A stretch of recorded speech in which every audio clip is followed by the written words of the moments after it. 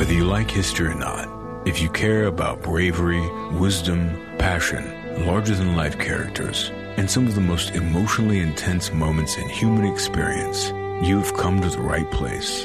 Daniele Bolelli is a university history professor, writer, and martial artist, and he shall be your guide in a journey to the place where history and epic collide.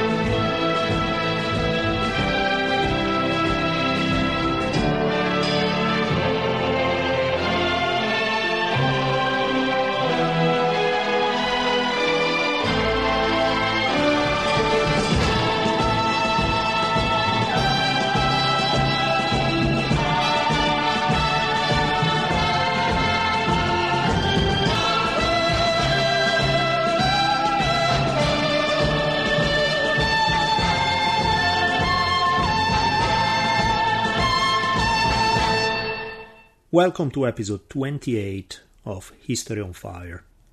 Today we're going to be playing with part 3 of a 3-part series about Jack Johnson. So this is the final segment in this series.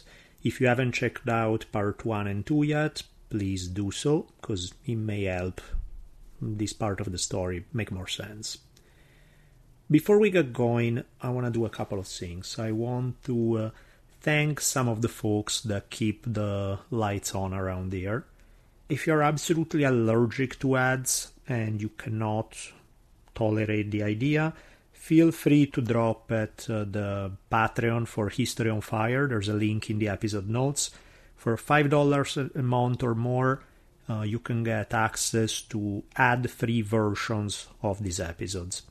If you don't mind ads, and maybe you think that you can actually pick up some tips about some useful products, then stick around for a little bit while I say thank you to a few folks. Let's start out with a big shout out to Flaviar. Flaviar is the world's largest online club of spirits enthusiasts. These guys have compiled an amazing collection of more than 15,000 spirits. Members every quarter receive a complimentary themed tasting box of spirits, anything from whiskey, bourbon, you name it, and can also purchase additional tasting boxes at members-only prices. So basically what you're getting is the equivalent of a menu sampler. You get to sample a few different spirits, so that if one of them particularly strikes your fancy, then you can order and purchase a full-size bottle. But in this way you get to try before you commit to buying a bottle. Normally these guys have a waiting list, but they have arranged priority access for History on Fire listeners. So if you'd like to check them out, please go to flaviar.com/exclusive and use the coupon code HISTORY. Again, that's flaviar.com/exclusive and use the coupon code HISTORY. Also, big thank you to Vincero, our new sponsor for this episode. These guys produce high quality watches for affordable prices. I just gave to my stepfather a Vincero watch for Christmas. He lost it, he really loved it, so good results there, excellent feedback. These guys have over 5,000 5-star reviews, they offer free first-class shipping, and have a 2-year warranty. So if you like to check them out, you are into watches but you're not into paying crazy amounts of money, visit getthewatch.net today to see Vincero's stunning collection. And if you use the promo code HISTORY, you will receive 15% off your very own Vincero watch. So go to getthewatch.net and use the code HISTORY. This episode is also brought to you by BlueApron.com. Blue Apron is the #1 fresh ingredient and recipe delivery service in the country. They deliver high-quality ingredients and recipes right to your door for affordable prices. So check them out and find out for yourself if you could benefit from their services. Personally, I love them. Not only because they sponsor the podcast and they have committed to sponsoring 15 episodes in 2018, but just because the quality of their food is amazing. I'm having Blue Apron meals about 3 times a week. I still haven't run into a single meal I did not enjoy. The quality is unreal, the variety is great. I really cannot speak highly enough about these guys. Even weeks when, I've ordered more meals than they send me just because I like, it's really, really good stuff. I almost have to restrain myself because it's almost sound fake when you're doing an ad for somebody and you sound so overly enthusiastic, but awesome food. Blue Apron is treating History on Fire listeners to their first dinner at $30 value if you visit blueapron.com/onfire. So check out this week's menu and get your $30 off with free shipping at blueapron.com/onfire. Big shout out to the How It Began podcast. How It Began, A History of the Modern World by Brad Harris. Brad holds a PhD in the history of science and technology from Stanford University. He has really high production quality, but more importantly, the content of his podcast is quite awesome. Each episode is rigorously researched and very well written. What Brad does in this podcast is cover many of the most important scientific, technological, and cultural inventions since, from way back in the day down to the present. Anything from the history of the internet to how the companionship between early humans and wolves led to dog breeding to, you name it. There's so many good topics out there. Worth checking it out. Like all podcasts, it's out there, it's free. So check it out on Apple Podcast or anywhere else you happen to listen. Or you can just check them out at his website, howitbegan.com. Also, big thank you to my two regular sponsors who have been in my corner since day one. Datsusara and Donnit. Datsusara, well, I'll make it simple. If you find yourself in need of a backpack or some kind of travel bag, check out the Datsusara website first. dsgear.com, the letter D, the letter S, the word gear.com. Because really, I doubt you can find something much better than this. I love Datsusara product. I'm wearing, I'm using Datsusara. I'm about to go on up to Big Bear to take my daughter on vacation for a few days, and I will be carrying nothing but Datsusara bags. So I'm not telling you to buy stuff you don't need. If you don't need bags, then you don't need them. That's where it's at. But if you do think you may have to buy a bag or a backpack or something like that, check Datsusara first. Maybe a good idea. In regards to Onnit has an incredible variety of products, from supplements to workout gear, clothes, all sort of other goodies. So check them out at onnit.com/history. Again, that's onnit.com/history, where you'll receive an automatic discount on anything you buy. I honestly doubt that if you go through the whole Onnit website, I would honestly doubt that you don't find something to your liking. There are just so many things. Super high quality products. Check them out. But now, without further ado, let's go set history on fire. The words with which I ended part 2 of this series very much set the stage for this third and final episode. So in case it has been too long since you listened last, let's go back to them now. Here is what I said at the end of episode 2. If Jack Johnson could crush the best white boxers in the world, then white supremacy was just a myth. But this was not a myth most people were ready to give up. Their worldview, their very sense of identity depended on the unshakable conviction that any member of the white race to be superior to any member of darker races. Jack Johnson robbed them of this. Not only was he a black man, that was bad enough, but to add insult to injury, he was a defiant black man who refused to recite his prescribed inferior social role. He took Santa Claus away from them, and they couldn't tolerate it. So they would do everything, legally and illegally, to stop him. So that's where we are. they would do everything legally and illegally to stop him. What happened next in our story is precisely a chronicle of these efforts to hasten the downfall of Jack Johnson. On the very day after the fight, on July 5th, there was an immediate effort to block the distribution of the fight footage.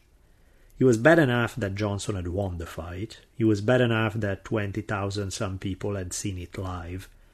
But many people in the United States wanted to make sure that no one else would get to see this fight.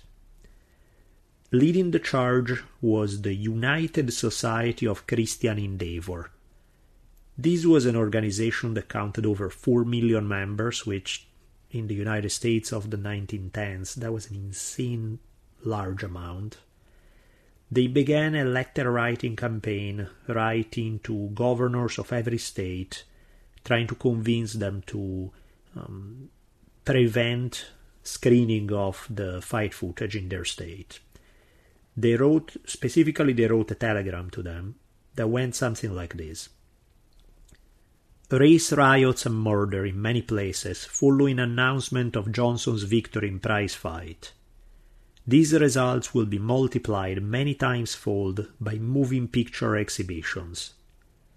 Will you join other governors in recommending prohibition of these demoralizing shows? Save our young people. Wire answer. The reason for the reformers wanting to ban the film of the fight was, well, there are actually two separate reasons. On one end, you had the anti-vice moralists who argue that boxing was bad for the soul, that it was an immoral endeavor, that it was popular among the lower strata of society, that kind of stuff. You know, the same people who were trying to ban alcohol were the same people who were trying to ban prostitution. You know, they essentially were out of it for moral reasons. The second group was made by racists who had nothing against boxing prior to this fight, but now they did. So it's a combination. Now, sometimes these are the same people who are both moralist and racist. In some cases, they belong to two different groups. In any case, many states responded to this pressure and banned the screening of the fight. Many governors and even mayors passed bans within their jurisdictions.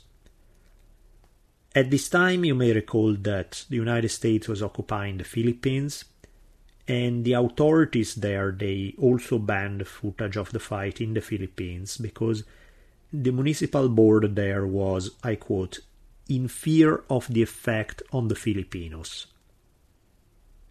The San Francisco Examiner at this time said that it was wrong for women and children to see, I quote, members of their own race beaten into physical disability by a gigantic Negro. Author Randy Roberts makes the obvious point here. Here is what he says. Why, indeed, was there no talk of censorship of printed material about the fight before the results was known? As long as many whites believed that Jeffries would win, the fight was seen as an acceptable contest between the races. Now, with Jeffries bruised and defeated, the same white writers were saying that it was wrong to see any racial significance in the result. So that's, this is a fight that really changes attitudes about boxing in a big way. 2 weeks after the fight, former President Theodore Roosevelt, whom we have covered extensively in a 3-part series earlier on in History on Fire. Now, Roosevelt, he was a big-time combat sport fan. He loved boxing. He had done it himself quite a bit. He had stated that boxing was a great sport, and to quote his words, he said that boxing was not half as brutalizing or demoralizing as many forms of big business. So Roosevelt, if anybody would be a supporter of boxing at this time, would be Roosevelt. But that was not the case. He wrote an article for a magazine called The Outlook, in which he lent his support to banning not just moving pictures of boxing matches, but a complete ban on all prize fights in the United States. He primarily focused on the gambling that was going on surrounding the boxing world, which is something that, it still goes on to this day. There's a lot of shady boxing things that happen because of the vast amount of money that is passes hands because of gambling surrounding boxing results. But one of the things that's strange about Roosevelt's idea is the timing. Let's see what he says first. Here are his words. He says, "I sincerely trust that public sentiment will be so aroused and will make itself felt so effectively as to guarantee that this is the last prize fight to take place in the United States." Which is kind of funny because both Jack Johnson actually liked Theodore Roosevelt. Johnson has the following to say about meeting with Roosevelt in more than one occasion. He said, "The former president and I met several times. Our discussions were somewhat different from those which I've had with the most eminent personages, because between us, of course, there was a closer and more intelligent association of interests. Roosevelt displayed not only keen interest in sports, but he could discuss them intelligently, and he had a fund of knowledge concerning ring events that surprised me." So, in light of the fact that Roosevelt was a fight fan, in light of the fact that Jack Johnson liked Roosevelt, it's possible that Theodore Roosevelt's reason for calling for a ban was not steeped in racism, but the effect was the same, because at a time when, due to the racism and to the fact that now the heavyweight champion was black, many people began advocating a crackdown on boxing, well, Roosevelt's timing was at the very least suspect. It was kind of a weird moment to be calling for a ban on boxing. Why not do it prior to this? Why not do it when there were white heavyweight champions? In fact, the opponents to the ban pointed precisely to this hypocrisy of the anti-fight activists. Their rationale was, if it's true that they are not doing it for racist reasons, but because one of the arguments that people had advanced is, look, we're doing just because we want to avoid race riots. Look at what happened as soon as the fight was over. There were these race riots all over US, some people died, lots of property was damaged, there was major conflict between whites and blacks. We just want to avoid that, so we don't want the footage of the fight to be seen in theaters, because you would just kind of keep stoking the fire, keep that flame of ethnic conflict alive. We don't want that. So we're not racist, we're just trying to avoid problems. Well, that made sense. That could be a sensible argument, but many people weren't buying it. They said, well, if that's the real reason, why did the same people who are calling for a ban on the Jack Johnson fight footage, why did they have no problems to the staging of the play The Klansman by Thomas Dixon, which glorified the KKK and portrayed blacks during Reconstruction as rapists and absolutely evil? Did that play not arise racial tensions? That was totally fine, but a boxing match was a problem? So the Richmond Planet wrote that the moral outrage against the fight film, but the complete silence about lynching, was, I quote, a form of hypocrisy that shames the devil. In a bunch of cities in the US, they did show the films, they did show the fight, and there were no riots, demonstrating that some of these fears were unfounded. But in an effort to stop this from happening in the future, not to have to rely on the goodwill of some governors, but just to ban fight footage in movie theaters, because, as long as you have a black heavyweight champion, the odds are high that the same result will repeat over and over. A bill was introduced in Congress to ban boxing movies in theaters altogether. Now, up until now, Congress had refused to consider bills eliminating the films of fights from theaters. But now there was more interest in order to avoid the embarrassment of having to watch this painful fight again and again. In the debate about whether to enact the ban or not, there was one congressman by the name of Roddenberry who referred to Jack Johnson as, I quote, an African biped beast, and he said, "No man descended from the old Saxon race can look upon that kind of contest without abhorrence and disgust." So to Roddenberry's satisfaction, eventually the ban was passed in 1912. The ban was not a complete ban on showing fight films, but it came close because it did not allow for the film of the fights to be transported across state lines to be shown in movies. So basically you could only see the fight footage within the state where the fight had taken place. This ban, which was passed in 1912, would not be lifted until 1940. Now, it's totally obvious that this law was created specifically for Jack Johnson. And just to clarify that Americans weren't the only ones feeling this way, the British also banned the film of the fights from most of their colonial possessions for fear their darker-skinned people, the very darker-skinned people they colonize, may get ideas by watching Jack Johnson beat a white man. Now, I'm beginning to run the risk of sounding like a broken record here, because obviously racism is a big theme in this story. But while it is true that racism is obviously a big part of this tale, so it would be very easy to mistake Jack Johnson's story simply as a tale of someone standing up to racism. And it's about that, for sure, but it's also about a lot more. Because as much Jack Johnson stared down white supremacy, he also battled those black people who insisted that he behave like a hard-working, God-fearing role model. The vast majority of African Americans worship Jack Johnson. His victory was one of the greatest sources of ethnic pride for them. And, the boxing world had stacked the odds against black fighters, and Jack Johnson had managed to triumph anyway. But there was a minority of upper-class black people who were scared of Jack Johnson and definitely didn't want him anywhere around their daughters. I've already mentioned in previous episodes the critiques of Jack Johnson leveled by people like Booker T. Washington.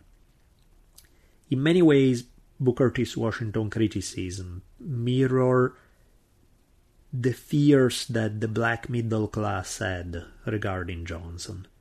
They wanted him to behave in a respectable fashion, for the sake of avoiding giving white people an excuse to give black people a bad name. But expecting Jack Johnson to behave was hopeless.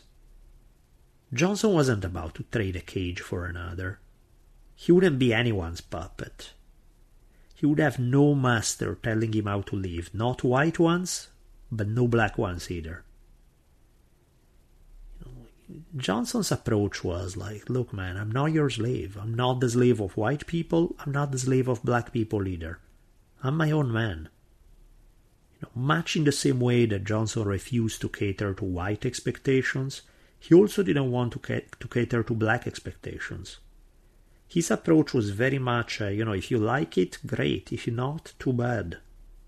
So in some way, even more than a story of a guy fighting racism, which his story definitely is, but even more than that, his story is the tale of a man who, in spite of a time and place that would not allow it, was on a defiant quest to be free and live life on his own terms in a social context that made that very difficult. The actor James Earl Jones had this to say about Johnson. He said, Jack didn't toe any lines. I wouldn't say that's what got him in trouble. I think the society was in trouble. And Jack was just being himself. Here are another couple of quotes by some authors who have written books about Jack Johnson. Or here is Al Tony Gilmore. He said, he refused to allow anyone, white or black, or any laws and customs to dictate his place in society or the manner in which he should live. And author Jeffrey Ward adds, he embodied American individualism in its purest form. Nothing, no law or custom, no person, white or black, male or female, could keep him for long from whatever he wanted. He was in the great American tradition of self-invented man. That's for me personally, that's what I dig about Jack Johnson. That's what makes his story fascinating. That, it's tough enough today to live life on your own terms, to just carve for yourself a path in spite of what society may think. But for a black male at the beginning of the 1900s, that was quite an act. But let's look at some of the problems with Jack Johnson as well, some of the troubling parts of his life. Now, most people who never attain great fame and success are regularly puzzled as to why so many celebrities crack under the weight of their success. I mean, even that sentence, the weight of their success, even that just seems ridiculous on the surface. What weight? I mean, what's so hard about making money and enjoying the spotlight? On the surface, nothing. But the evidence obviously tells a different story. How many stories of celebrities have we ever heard of who completely crack under pressure? The combination of living under public scrutiny, of expectations being placed on you from every direction, of everyone wanting something from you, eventually takes a toll, usually. As they say in that great philosophical source of inspiration, which is the screenplay of the 1982 version of Conan the Barbarian, I'm going to quote, "All manner of pleasures and diversions were indulged. Wealth can be wonderful, but success can test one's mettle as surely as the strongest adversary." Well, I was going to find a way to quote Conan the Barbarian, one of my favorite movies of all times, but these particular quotes very much describe what the next few months in Jack Johnson's life look like. For a while, it was an endless party. He took Etta Dorea to Atlantic City with him, along with several other women. He kept doing he kept making money doing shows where he would sing, he would dance, he would shadowbox, but he started doing that a little too much. He figured, let's strike the iron while it's hot. I'm the heavyweight champion, everybody wants to see me, everybody's ready to pay down money. So he kept booking dates after dates to put on these shows, but he very quickly started doing it too much. Quickly he was overworked and started getting messed up by being in the spotlight a bit too long. He kept receiving in the mail regularly death threats. One guy showed up at a boxing event that Jack Johnson was attending with a gun, couldn't get close enough to Johnson, so he walked into a saloon and cursed Jack Johnson's name. When a black customer there complained with him about his racist rant, the guy just pulled out his gun and shot him dead. So, this is the kind of stories that Johnson had to hear all day long. So around this time, Johnson started drinking heavy. Author Randy Roberts captures his mood at this time in the following sentence. He says, "For Johnson, the constant movement, lack of sleep, and excessive drinking took a physical and mental toll. There were rumors that he suffered a nervous breakdown, and in truth, he was in a highly agitated state, subject to swift and dramatic changes in temperament." And Roberts also adds, "He kept irregular hours, drinking often and sleeping little." And before too long, the effects of this lifestyle began to show. during some of his performances he would forget some of his lines. He looked worn out. He kind of reached the bottom of the barrel of his physical and mental energies. He needed a break and he wasn't giving himself one, which was a big mistake. So this is where the least forgivable element in Jack Johnson's life shows up. His sometimes violent relationship with some of the ladies in his life. Now, I mentioned before, I hinted at this topic in a previous episode. And as I've said before, to be entirely fair, these same ladies were often very violent with him. So it wasn't just the simple story of the abusive guy who takes it out on his women. Some of these ladies, they went from, crashing a chair on his head, to slapping him, to one lady shot him with a gun. So, that was the social context in which he moved. Men and women around him led a fairly violent life. But still, that doesn't justify his fight with Belle Schreiber when he slapped her and then she left. After she left, a few weeks later, she sent him a telegram saying that she had lost her job in the brothel where she worked, because the madam there found out that she had sex with Jack Johnson, and so she fired her. So Johnson, despite her previous fight, sent her some money for a train to Chicago, met her there, and helped her set up her own brothel by financing it. His other lady of this moment, Etta Dorea, ended up in the hospital with bruises. Now here is where the story, depending on who you believe. Jack Johnson said that she was beaten by the chauffeur. The chauffeur who had fallen in love with her and had tried to get her away from Jack Johnson. The chauffeur was indeed in love with her, that much we know. But many people believe that instead it was Johnson who had hit her, rather than the chauffeur. So who knows? I mean, you can't be sure, but very possible that Johnson did it. Maybe, maybe not. Hard to tell. In any case, later they met up, and Johnson's mom disapproved of the relationship with Etta Dorea. She thought that she was just after his fame and money, and that she was at least as unfaithful as he was. So Mom gave Johnson an ultimatum. He said, either you are with her or you come to see me, but I don't want to be around her. Johnson, however, chose Etta over his birth family. Now, the relationship with his birth family was not completely ruined. I guess Mom's ultimatum was not as serious as it sounded, but it was definitely strained as a result of this. Very much against the wishes of both families, they were married in 1911, and theirs would definitely be a weird, dysfunctional relationship. Etta's father never spoke to her again. Her mom kept in touch but considered her crazy. In 1911, the newly married couple went to the UK to explore the possibility of Johnson defending his title there. While they were there, he and Etta had a rather awkward meeting with somebody we have discussed in a previous episode.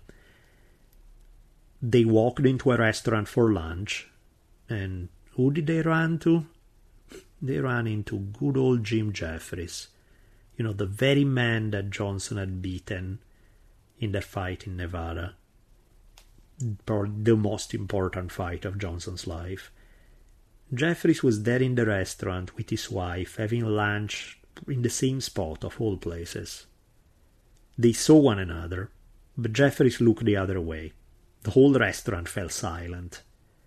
And Johnson and Etta just walked by, went on to their table. Jeffries apparently ate in a hurry and got out. The notion of Johnson fighting in the UK ran into immediate opposition. Some people, this is funny because again, this idea about the racial ideology of the time was not just an American thing. Some people in the UK mentioned that the very survival of the British Empire depended on the idea that whites were invincible. The chairman of the London County Council said, "The sight of a black man pounding a white man is far from attractive, and certainly cannot be considered as a public entertainment. London is not Reno, and in sheer self-respect, London cannot tolerate this bout. So, Home Secretary, who at this time was a rather important political figure, Winston Churchill, prevented Johnson from fighting a British challenger in the UK by saying that boxing was illegal, which, yeah, aside for all the other boxing bouts that took place in England all the time and in other parts of the UK, and they were allowed to take place, but, Churchill decided to remember, yes, boxing is illegal just for Johnson. So, in an effort to make a few bucks, Johnson tried to put on a show in music halls, but he would, controversy followed him at every step. Back in the US in 1912, Johnson opened in Chicago the Café de Champion. What was Café de Champion? Café de Champion was a racially integrated cabaret/restaurants where people would go for drinking, eating, dancing. Precisely the kind of place that moral reformers hated. Now, most black people in Chicago loved the idea that a black man could be so successful as a businessman. But not everybody was a fan. Johnson ran into some trouble because on his way back from the UK, he had not reported a piece of jewelry he had bought for his wife while in England. He hadn't declared at customs. So the government went after him for smuggling, since he had not paid the import taxes. A former employee of his gave the info against him. So this employee thought that somehow it was a good idea to go back to the Café de Champion. Johnson didn't think it was such a good idea and beat him up, because apparently punching people was Johnson's way to settle disagreements. In terms of punching people professionally for his career, Johnson really didn't want to fight other black fighters, just because there was too little money in it. Not enough people paid to see two black fighters fight one another. And on top of it, most of the black fighters at this time were better fighters.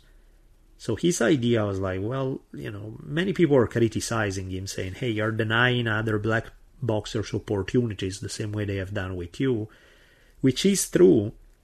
But at the same time, you can see the logic why he would avoid taking difficult fights for little money against opponents he had already beaten years prior, when instead he could take easier fights for more money. So in 1912, he fought in Vegas against a boxer named Jim Flynn. This Jim Flynn, prior to this fight, had told his manager, I quote, "If I lose to this nigger, shoot me." Johnson had already beat him in 1907, but by now Flynn had beaten several prospective white hopes, so he had earned his spot.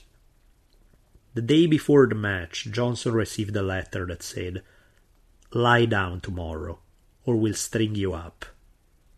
And the letter was signed with 3 letters that read KKK, which is kind of weird since technically speaking the KKK had been destroyed years earlier, and we are in 1912, just a few years away from the time when the KKK would be officially recreated. But still, it delivered a message. So just to play safe, Johnson started carrying a gun with him at all times, and he had an armed guard. At the beginning of the fight with Flynn had yelled at Etta in the audience, Jack Johnson's wife. He said that since she was a white woman, she should cheer for him. Johnson didn't really like this guy talking to his wife, so by round 2, he had Flynn bleeding from all over his face. It was pretty obvious that Johnson was monstrously superior to Flynn. So then he spent a bunch of time during the fight talking to his wife and chatting with other people in the front row and paying attention to pretty much anything else other than what Flynn was doing. Flynn kept fouling him, trying to do anything to put up some desperate defense. He kept trying to headbutt him from the clinch, sometimes even jumping in the air, trying to connect his forehead with Johnson's jaw. But despite this, Johnson stopped him in the 9th round. Despite this victory, Etta was not in a very celebratory mood. She was really lonely, because most white people, as well as most black people, ostracized her. And she knew that many of these people hated her. She had said, I quote, "All my misery comes from marrying a black man. Even the Negroes don't respect me. They hate me." Now, that's not entirely true, because she had been very depressed to begin with, and had tried suicide in multiple occasions before ever being married to Jack Johnson. But certainly her mental situation was made worse by the pressure that people brought to an interracial marriage in the first decade of the 1900s. Well, okay, make it the second decade of the 1900s by now. Etta was understandably annoyed by Jack's infidelity, since he clearly slept around with lots of women, and making her mood worse, the fact that when her father died, that hit her really hard. So in 1912, at one point, she wrote a letter to her mom saying that Jack had been good to her, actually, that he had tried his best, but she was just too depressed. She wrote, "Jack has done all in his power to cure me, but it is of no use. Since Papa's death, I've worried myself into my grave." After penning this letter, she put on a cheerful face and sent Jack on an errand out of the house, dismissed their maids with the message, "Pray for me," and once she was finally alone without anybody around, she shot herself. When Johnson got back home and he saw the police everywhere, he made his way back to the room and found Etta bloodied up but still alive. She tried to say something to him, but her lips made no sound. So he carried her to the hospital where she died shortly thereafter. Johnson was heartbroken over this. He was in tears after her death, saying that she's the one who had saved him after the Jeffrey fight. He confessed that he felt suicidal after winning the title and after beating Jeffrey. Partially, he was physically wiped out by the many, many rounds in the sun under the Nevada Sound in 100+ degrees. Partially, the psychological pressure had really put a strain on him, and she was the one who had always got him out of it. He says that taking care of him had probably damaged their further, that, in part of it was his responsibility because she had been taking care of him. So that had put an extra toll on her. So in a weird kind of way, despite all their dysfunctional relationship, they actually really loved each other. As he put it, "I thought the world of her, and she thought the world of me." Johnson also added, "She was murdered by the world, by spiteful tongues, by my enemies, by race hatred. She paid the penalty of my being the heavyweight champion of the world." Now, things were a lot more complex than the way Johnson makes them sound. As I mentioned, she was really depressed to begin with. And things have been made worse by the relationship with Johnson. So, him being the heavyweight champion of the world, all the public scrutiny, all the pressure, certainly that played a role too, but there were other factors as well. Newspapers had a field day writing that this was the inevitable outcome of marriage between a high-class white lady and a black man. The fact that a high-class white lady ended up killing herself was like the perfect gift for the newspapers who used these to push their racist message. But this is where things are strange, because few people, actually I haven't read a single account of anybody doubting Johnson's sincerity in his grief, that he really loved this woman and was really broken up about her dying. And yet, it really didn't take him too long to move on. Author Randy Roberts says, "The world belongs to the living. It had been Thomas Jefferson's philosophy, and it was Jack Johnson's. Etta was dead and buried. He had cried. But he still had his duties at the Café de Champion, and there was still a bevy of other women who desired to console him." So despite the fact that, as I mentioned, pretty much no one doubts that he had loved his wife in his own way, he had been dating other women at the same time. And he certainly didn't stop now that she was dead. In particular, he had been dating a 19-year-old, many people say she was a prostitute, probably that's the case, named Lucille Cameron. There's a tale that says that a singer at the cafe, with whom Johnson probably also had a relationship, got jealous for the attention that he had been paying to Lucille Cameron, and during a fight she shot him in the foot. Some people say she didn't shoot him, there was just a big scene, who knows. In any case, some drama because of his relationship with these ladies. So barely a month after his wife's suicide, Johnson was in trouble because the mother of Lucille Cameron charged Jack with abducting her daughter. Now, Lucille had told her mother that she definitely wasn't being held against her will, and that she was willing and happy to be with Jack. But this was clearly not the message that her mom wanted to hear. She told authorities that she would rather see her daughter spend her life in an insane asylum than see her be, I quote, "the plaything of a nigger." Her words, not mine.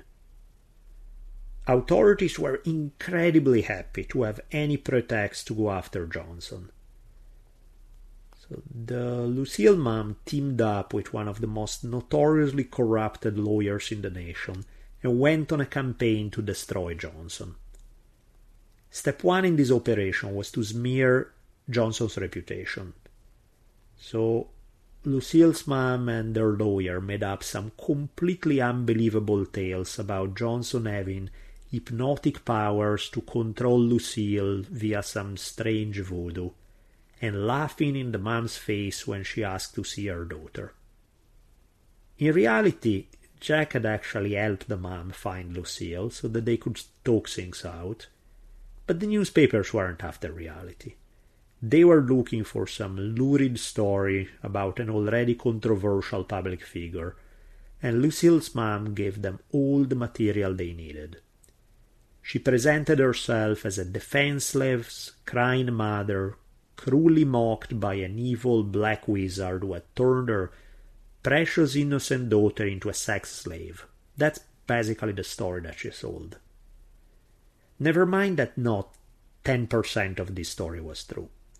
The newspapers swallowed it hook, line, and sinker. And the public did too. Without bothering to verify any of this info, a police captain in Chicago stated, "There is nothing I would like better than to punish this man.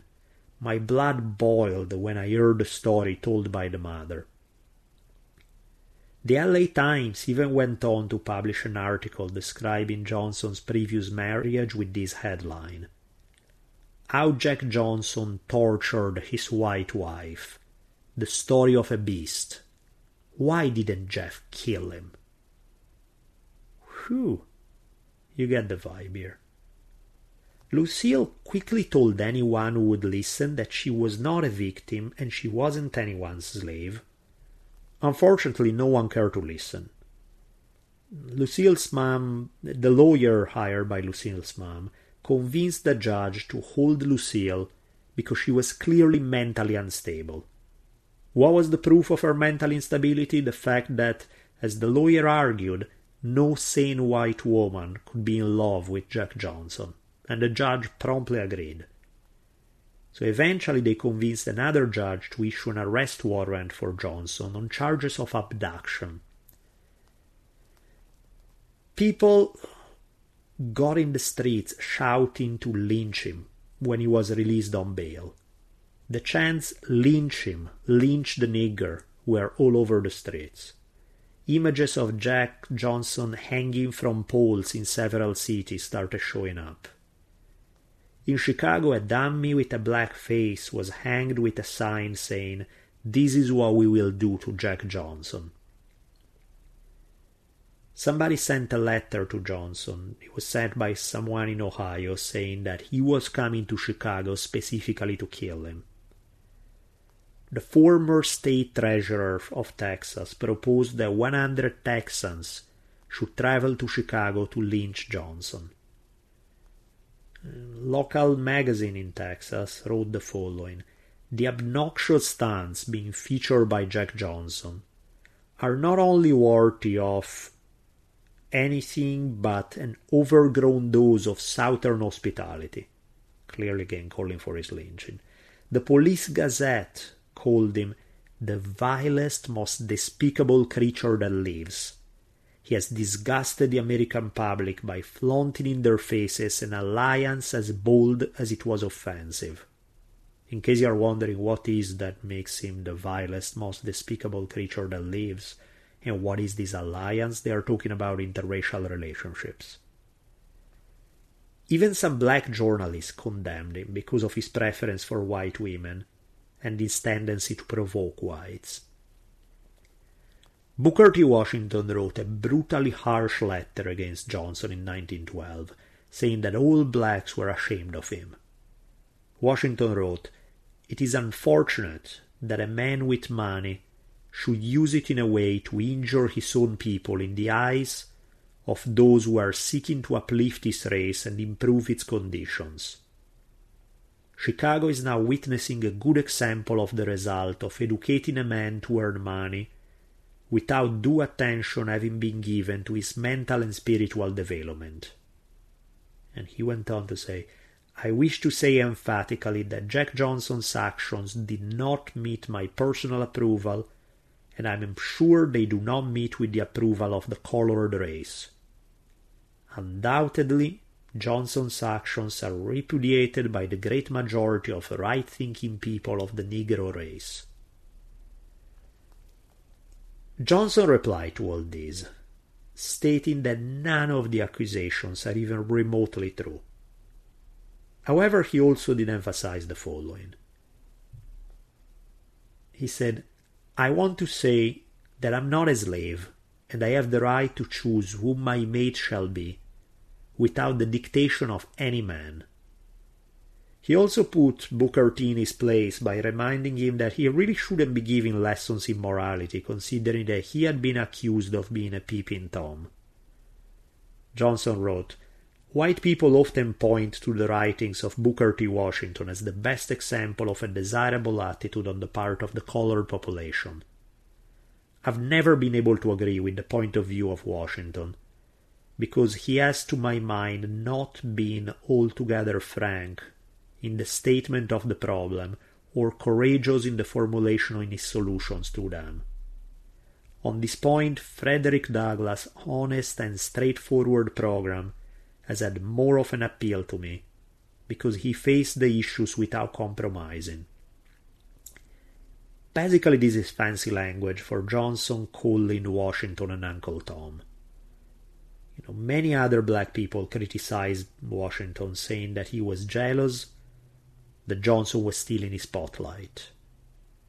A black lawyer named G.B. Aldrich said, "Just as soon as a Negro falls afoul of the white man's one-sided law, all the Negroes, like rats deserting a sinking ship, begin to outdo the white in denouncing him."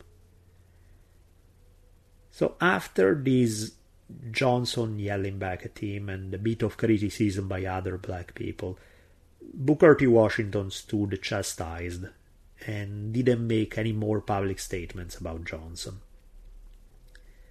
But regardless of this internal conflict within the black community regarding this case, and when I said that Washington was jealous, Washington had been probably the most famous black person in the United States at this time, and Johnson was clearly stealing that title from him, and he represented the opposite kind of values that Washington endorses. So no surprise that there would be conflict between those two. In either case, the legal case against Johnson was based on the idea that he had recruited women from out of state with fake job offers, only to push them into prostitution.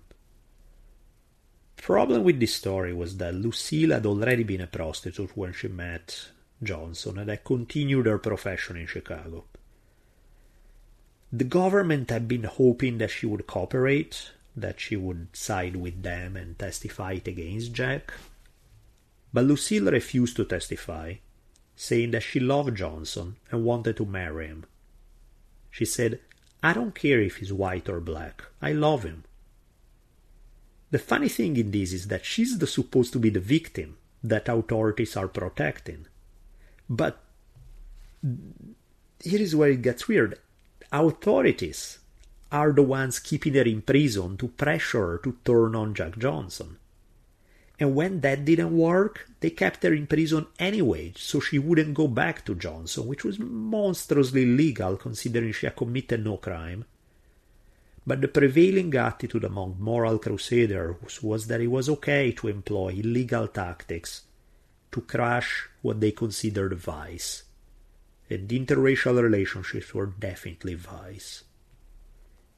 But since they couldn't use Lucille's testimony, the case was dead. So authorities tried to figure out how else to charge him. It's like, okay, we can't bust him over the kidnapping of Lucille Cameron because we have no evidence. So what else can we do?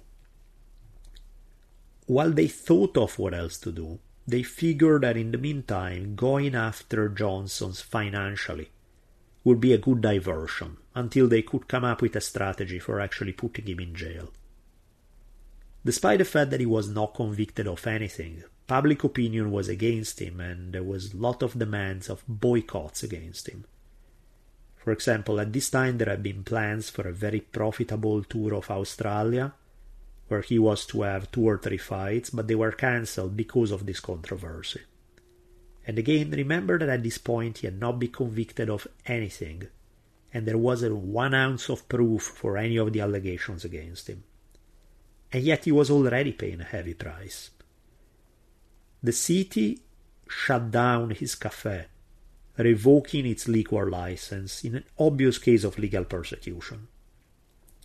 This was a huge blow to Johnson's finances since he invested so heavily into the cafe. The cafe had been one of the most integrated places for Chicago's nightlife, but now it would be no more.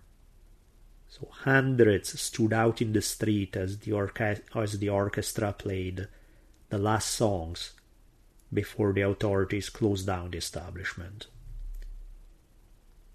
So let's go back again to this. Why all this legal persecution? Was it really about Johnson challenging the moral standards of the day?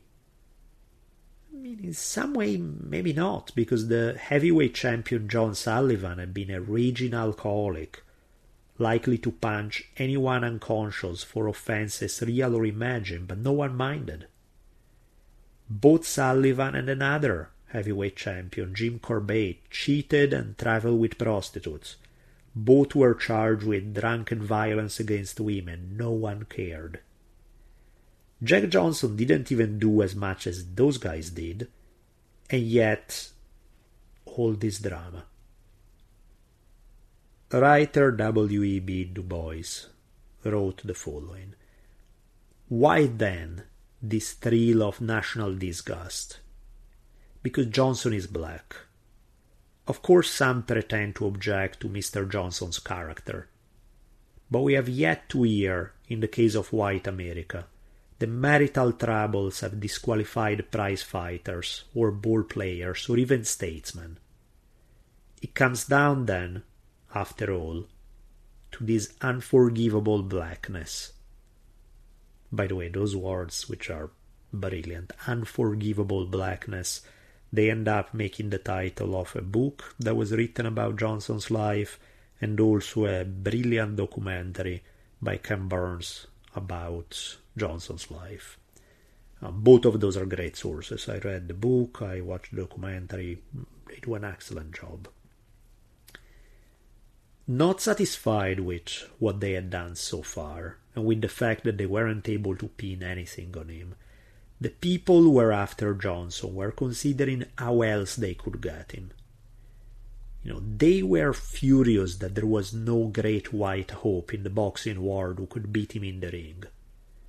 So white supremacists had by now decided that they would have to take him down outside of the ring, and they figured that the best way to do it was a recently approved piece of legislation known as the Mann Act that was passed in 1910. Now, forgive me for the somewhat long detour that I'm about to embark on, but the Mann Act almost deserves a podcast episode on its own. Now, I'm not gonna do that, but I want to at least to explore the roots and consequences of this law. And this law is going to be crucial within the Jack Johnson story. Author Jeffrey Ward wrote, "Middle-class Americans everywhere fretted that more and more young single women were moving away from home and into the cities, where degradation seemed to lurk around every corner. Millions were convinced that young white women were in constant danger from organized bands of cruel and wily men, immigrants mostly, intent on coercing them into becoming prostitutes or white slaves." The belief, obviously a silly one at that, was that no white woman would willingly become a prostitute, but that they were victims of some conspiracy created by evil foreigners tricking them into becoming prostitutes. The U.S. District Attorney in Chicago, Edwin Sims, was a big believer in this conspiracy. He believed in some mythical head chief of the prostitution business in the United States who sent his agents to kidnap women to sell them into forced prostitution.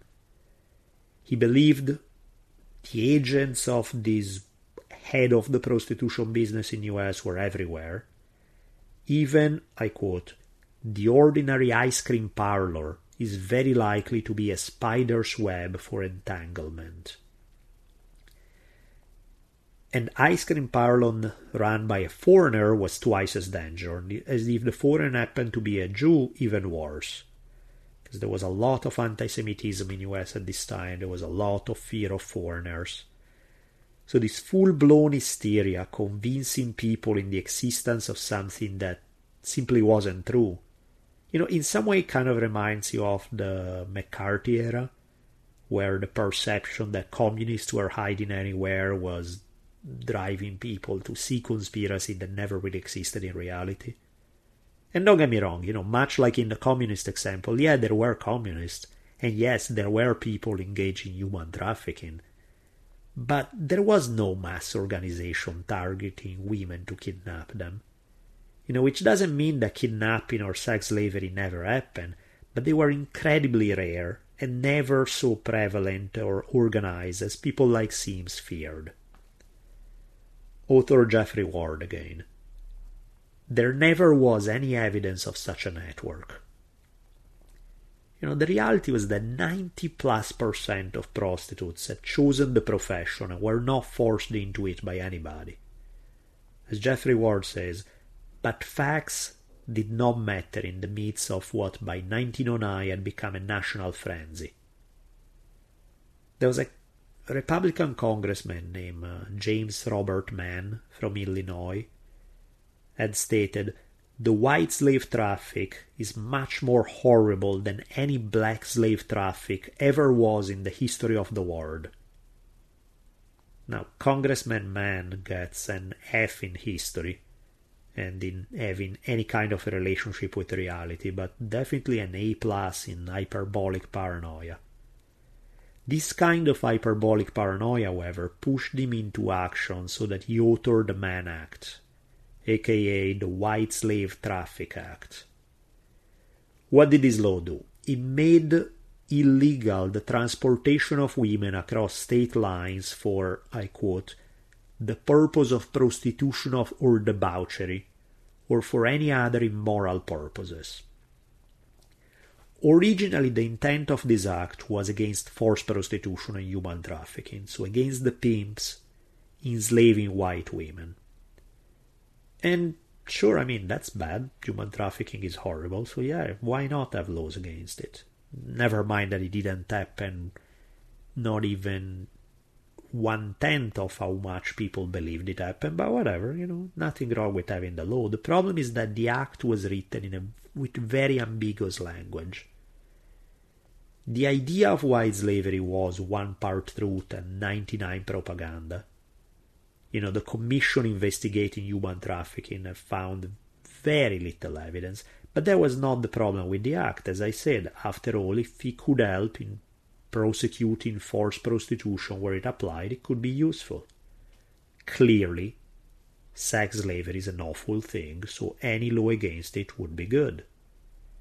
And even if it turns out that in reality sex slavery was not nearly as widespread as man and people like him believe, well, no harm done.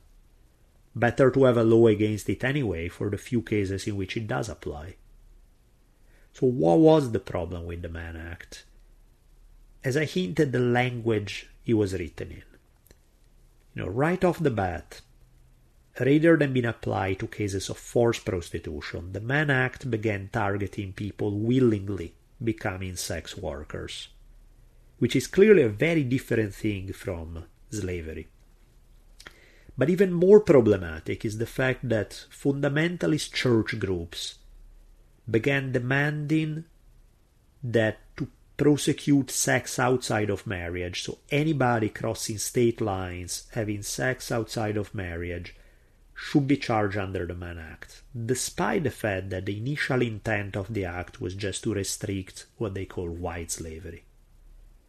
So how do you go from a law that's supposedly against forced prostitution and sex slavery to turning it into a law that goes after anyone having sex outside of marriage and crossing state lines? Part of the reason for this is the fact that in the early 1900s there was a very fine line in people's minds between prostitution and women having sex out of marriage for no money. Now, to make the Mann Act even more monstrous, it wasn't even needed that sex actually happened. Just the intention was enough. So any man bringing his girlfriend across state lines committed a federal felony. So think about how quickly things change. Supposedly targeting sex worker, and suddenly start being applied to willing prostitution, which involved thousands more people than the barely existent sex slavery. So it's not really about protecting people from a crime, but it's about imposing certain moral value. But it doesn't stop there, because quickly it's extended to consensual, non-commercial sex outside of marriage, which clearly involved half of the country. So here we go with a quick change from an understandable law to be applied in just a few cases into a totalitarian, puritanical law that could potentially be applied to indict half of the country in 1910. It became obvious from the start that the law would be unenforceable, since the way too many people broke this law. So rather than getting rid of the law, prosecutors decided to only use it when they wanted to go after someone, but they couldn't get them for any other reason. So Charlie Chaplin, the actor Charlie Chaplin, for being a communist, for example. You couldn't go after him for his politics, but hey, if he violated the Mann Act, let's use it. And of course, Jack Johnson. The Mann Act wasn't supposed to be aimed at individuals, but to criminal organizations. But the meaning of the law changed in order to go after people that the government didn't like, such as Jack Johnson. Author Randy Roberts writes, James Robert Mann was a Republican congressman known for his strongly puritanical attitudes, and that the Mann Act was an act that allowed government to supervise America's sexual behavior. This kind of repressive puritanism, mixed with a desire to impose by law one's standards of morality on everyone else, These two things were very popular most everywhere in US at this time. Same was true in Chicago. In October of 1909, an evangelist named Gypsy Smith led thousands of people through the Vice District in Chicago, singing hymns in front of brothels and praying for their closure. By 1912, 5,000 people were marching, asking the state's attorney of Cook County to close the Vice District. And the state's attorney did exactly what they asked for. So tons of police went door to door, kicking everyone out. Hundreds of prostitutes were kicked out from the brothels being closed. And they, guess where they go? They turn to walking the streets and falling prey to pimps, which led, of course, to more violence against women involved after the crackdown that was supposedly designed to protect them than before. So the Mann Act gave the Justice Department the perfect excuse to use something against Johnson. The Justice Department sent agents everywhere to find someone, anyone, who would give them something to bring down Johnson. Any evidence would do.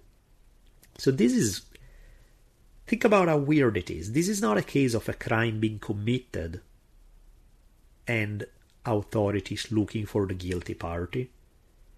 But it's a case of authorities wanting someone to be guilty of something and looking for any possible crime that he could be accused of. In this case, they found help from one of Johnson's former lovers, Belle Schreiber. She was threatened with jail if she wouldn't cooperate. Add, this element to the fact that she was jealous of Lucille Cameron. She was scared of jail. So she agreed and told lots of information to investigators. So now they had a new case they could open against Johnson. When asked if she had ever loved Johnson, Schreiber responded, "I don't believe I did. I don't believe I ever knew what love was."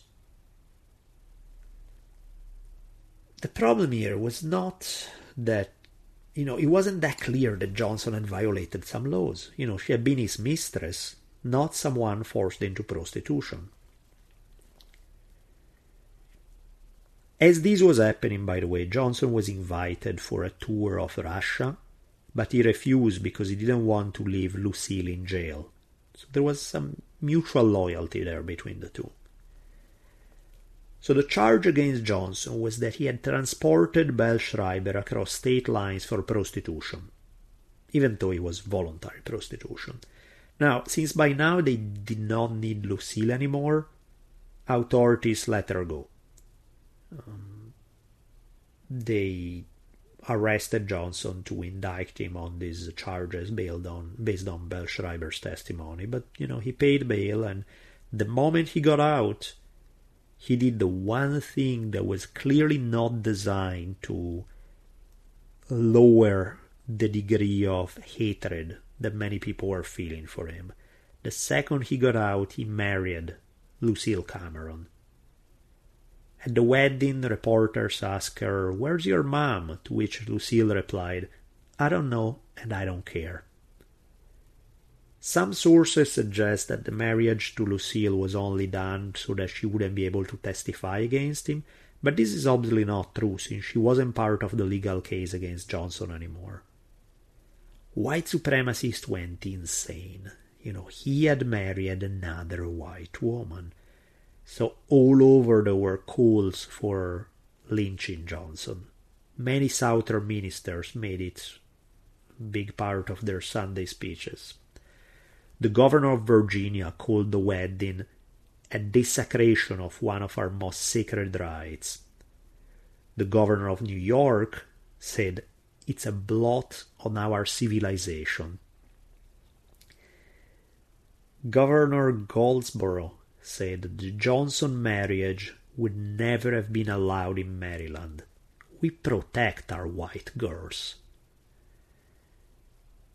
The governor of South Carolina said the black brute who lays his hands upon a white woman ought not to have any trial, and all the white manhood of South Carolina wants to know is that they have the right man and that they will have no trial. If we cannot protect our white women from black fiends, where is our boasted civilization? Our old friend, Congressman from Georgia, Seaborn Roddenberry, the guy would say it's a monstrously racist thing we quoted earlier, said, "No brutality, no infamy, no degradation in all the years of Southern slavery possess such a villainous character and such atrocious qualities as the provision of the laws of Illinois, New York, Massachusetts, and other states which allow the marriage of the Negro Jack Johnson to a woman of Caucasian strain." And he continued, "Intermarriage between whites and blacks is repulsive and averse to every sentiment of pure American spirit. It is abhorrent and repugnant to the very principles of a pure Saxon government. It is subversive to social peace. It is destructive of moral supremacy. And ultimately the slavery of white women to black beasts will bring this nation to a conflict as fatal and as bloody as ever reddened the soil of Virginia or crimsoned the mountain paths of Pennsylvania." And here is where the good part comes in. He finished, "Let us uproot and exterminate now this debasing, ultra-demoralizing, un-American and inhuman leprosy." Now, clearly these guys are a little confused about what slavery means. In this guy's vocabulary, a white woman who chose to marry a black man was not really freely choosing, she was a slave. This guy simply could not accept the idea that some white women may prefer a black man to a white one, so laws had to be enacted to prevent this free choice from happening. The same congressman introduced a constitutional amendment to ban interracial marriages at the federal level. There was some support for this, just not enough for this to become law. W. E. Du Bois disagreed with Johnson marrying a white woman, but he defended his right to do so. So there was some support for Johnson here. Now, angry at all this persecution against him, Johnson added fuel to the fire by announcing his intent to buy a house in the wealthiest summer colony of the white Chicago elites. He wanted a house close to the house of the president of the Illinois Trust and Savings Banks. In the end, he didn't get it. Now, he probably never really wanted to get it in the first place. He probably was just saying it to get on the nerves of those people who wanted to keep him down. His trial took place in 1913. The Chicago Daily News reported that he walked into the trial completely unafraid, as if the prosecutors, the police, and the law itself couldn't touch him. The reporter was clearly annoyed at Johnson's smug confidence. He wrote, "The Negro strolled into the courtroom half an hour late, carrying a long black cigar in his mouth, and smiling every step." Johnson was mad that many former acquaintances and even friends were now going to testify against him.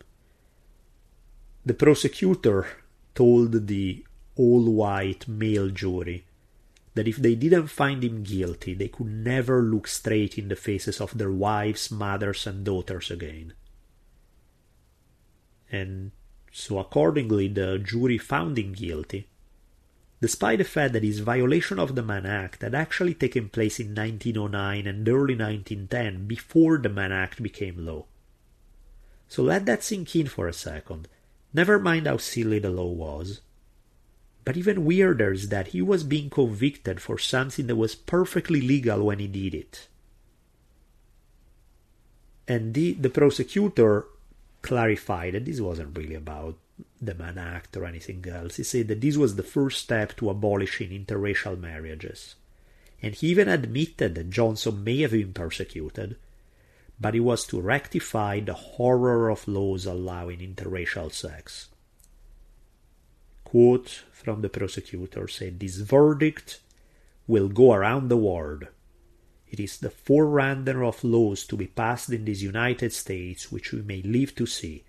Laws forbidding I never know how to pronounce this word, in any case, interracial marriages, that's basically what it means." And he continues, "This Negro, in the eyes of many, has been persecuted.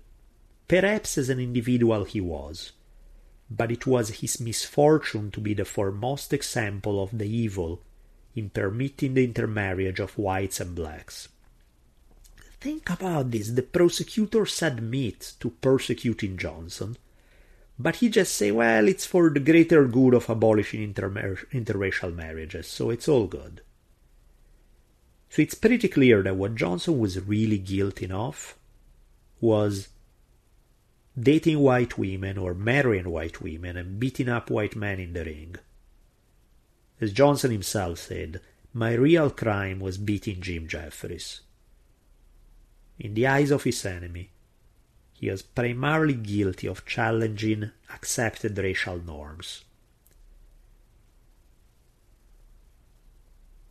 The judge said that plenty of times there have been men convicted under the Mann Act and they paid a fine and no jail time, but he openly stated he wanted to make an example of Johnson. So in June 1913, he sentenced Johnson to 1 year in jail and a $1,000 fine. He would be free pending appeal. Both his mom and Lucille didn't want to see him jailed, so they urged him to flee the United States. Problem was the feds were following him everywhere.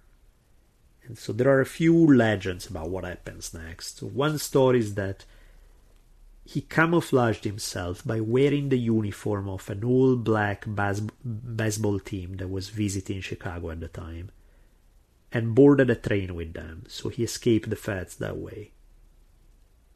Jack Johnson's mom and his sister, they said that he was actually a little different, the story. They said that they had bribed some officers to let Johnson go. Some historians believe that some of these stories were made up to conceal the people who actually helped him escape. No one knows for sure. There's another story that Johnson told that he had personally bribed the prosecutor and the Chicago borough chief to let him escape. Now, there is some evidence that something like that may have happened, but again, it's hard to be sure. Either way, Johnson escaped and went to Canada with his nephew Gus Rhodes to meet Lucille there. The three of them would always travel together for the next few years. They refer to themselves as the Three Musketeers. One of their first stops was Paris. It was there at the end of 1913 that Johnson fought a black boxer, not as dangerous as some of the other black boxers ranked above him, curiously named Jim Johnson. So we have the Jack Johnson versus Jim Johnson match. The first ever heavyweight title fight between two black boxers. Fight is a big word. I mean, it looked more like an exhibition than a fight, and Jack Johnson let it go the distance. Johnson said that he had actually broken his arm earlier on, so that's why he had not been able to truly fight to his abilities. But in either case, Johnson found himself less than welcome in France, England, and barred from entering Sweden. Many hotels would refuse him admission. A reverend in England referred to him as the black threat to order and decency. That would make a title for a good autobiography. The black threat to order and decency. Sounds like something cool to put on your business cards. In England, Johnson wanted to keep doing his shows, but some other actors were mad about the idea of him being allowed to perform. Author Phineas Farr wrote, we might bear in mind that most of these people were pitiably lacking in talent and barely earned a living with their moth-eaten costumes, feeble dances, and vapid songs. Basically, he's saying they are just jealous of Johnson. During one performance, the crowd booed some of the actresses who had spoken out against Johnson off stage, but it was still very difficult to find enough gigs. So, again, for the sake of making some money, he took a wrestling match against a Russian in France. Not all that clear if this was a legitimate fight or a stage exhibition. In 1914, he had a fight for the title against Frank Moran in Paris. Now, there's some drama surrounding this fight. Keep in mind that what I'm about to tell you is based on rumors and no one knows if it's truth or legend. The story goes that Johnson met with Moran beforehand and told him that he was out of shape, he would back out of the fight and no one would make money unless they came to an agreement. Moran panicked because he needed the money badly. Johnson said, "Look, I don't feel like training hard, so the only way we fight is if we put on a good back and forth battle, and then you take a dive in the 8th round." Supposedly Moran accepted, but had a conversation with the promoter, and together they decided to tell Johnson the fight was on once they were in the ring, and it would be too late to back out. Again, who knows whether that's the truth or not, but in any case, in the 5th round they clinched, and Moran went for a clean break, but Johnson grabbed his head with one hand and threw a huge uppercut that broke Moran's nose. Once Moran managed to rock Johnson, but Johnson replied, "That's the way, Frankie boy. You work on that punch, and you get real good, and one day you'll be champion." This was the classic Jack Johnson teasing his opponents. He later responded to another good blow by clapping for Moran and saying, "My sincere congratulations, Frank." Johnson's ability to talk crap even when facing difficulties is hilarious. In either case, he won a decision after 20 rounds. Moran got mad because he said that Johnson got all the purse money, including what was supposed to be his own money. And some people argue that this was Johnson's revenge for Moran backing out of the fixed fight deal. So what's the world coming to? Can't even rely on people when they give you the reward that they will help you cheat fair and square? This actually is not what happened, though. Moran was wrong. What happened to the money was more complicated. The promoter of the fight was a guy named McKettrick. He had wanted to manage Moran's career, but Moran had refused to sign a contract. So the promoter had used that fact, that he had advanced a little money to Moran as an excuse to get a lawyer to freeze the fight purse until he would get his money back from Moran. Okay, so what does that have to do with Johnson? Well, the fight took place on June 27th, 1914. Why is this date important? Because the next day, Archduke Franz Ferdinand, the heir to the Austro-Hungarian throne, was killed by Yugoslav nationalist Gavrilo Princip. As I'm sure most of you are aware, this would be the spark that would ignite World War I. The lawyer hired by McKettrick was immediately enlisted in the French army, so there was no way to unfreeze the money until he came back. Here is how author Phineas Farr described the situation. McKettrick's lawyer, who was among the reservists who took up arms, and in the excitement he left without giving his client the necessary papers to get the box office money from the Bank of France. When McKettrick cooled down and applied for the money, the bank officials told him they had no authority to release it. It had taken McKettrick 4 weeks to get into a mood to talk business with Dorgan and Moran, and by this time World War I had broken out. And so the settlement would have to wait until the lawyer got back to Paris on furlough. But the lawyer never got back. He was killed in one of the first engagements. So as a result of this became the only heavyweight title fight in the modern era in which no one was paid. With World War I breaking out, Johnson's chances to make money in Europe started disappearing. So despite the win, Johnson realized that his career was on the downslope. Not only was he a little less fast than he used to be, but there was also, he had less fire, less desire. In some way this is the champion's curse. It's very hard to stay motivated and stay on top. While visiting Russia in 1914, Johnson met an African American named George Thomas, who had emigrated there a few years before. Thomas had become a business owner and made tons of money in St. Petersburg, and also becoming a leading sport promoter. He also owned an amusement park. According to Johnson, Thomas at a party introduced him to Rasputin, which that's an interesting historical encounter, the meeting of Jack Johnson and Rasputin. But more important, at a later date, Thomas handed Johnson some documents that were to be kept safe and taken out of Russia. They were the private correspondence between the German Kaiser and the Russian Tsar. Later on, months later, when Johnson reached London, someone broke into his apartments and didn't take anything except for those very papers. So here we have even Johnson playing international spy kind of thing.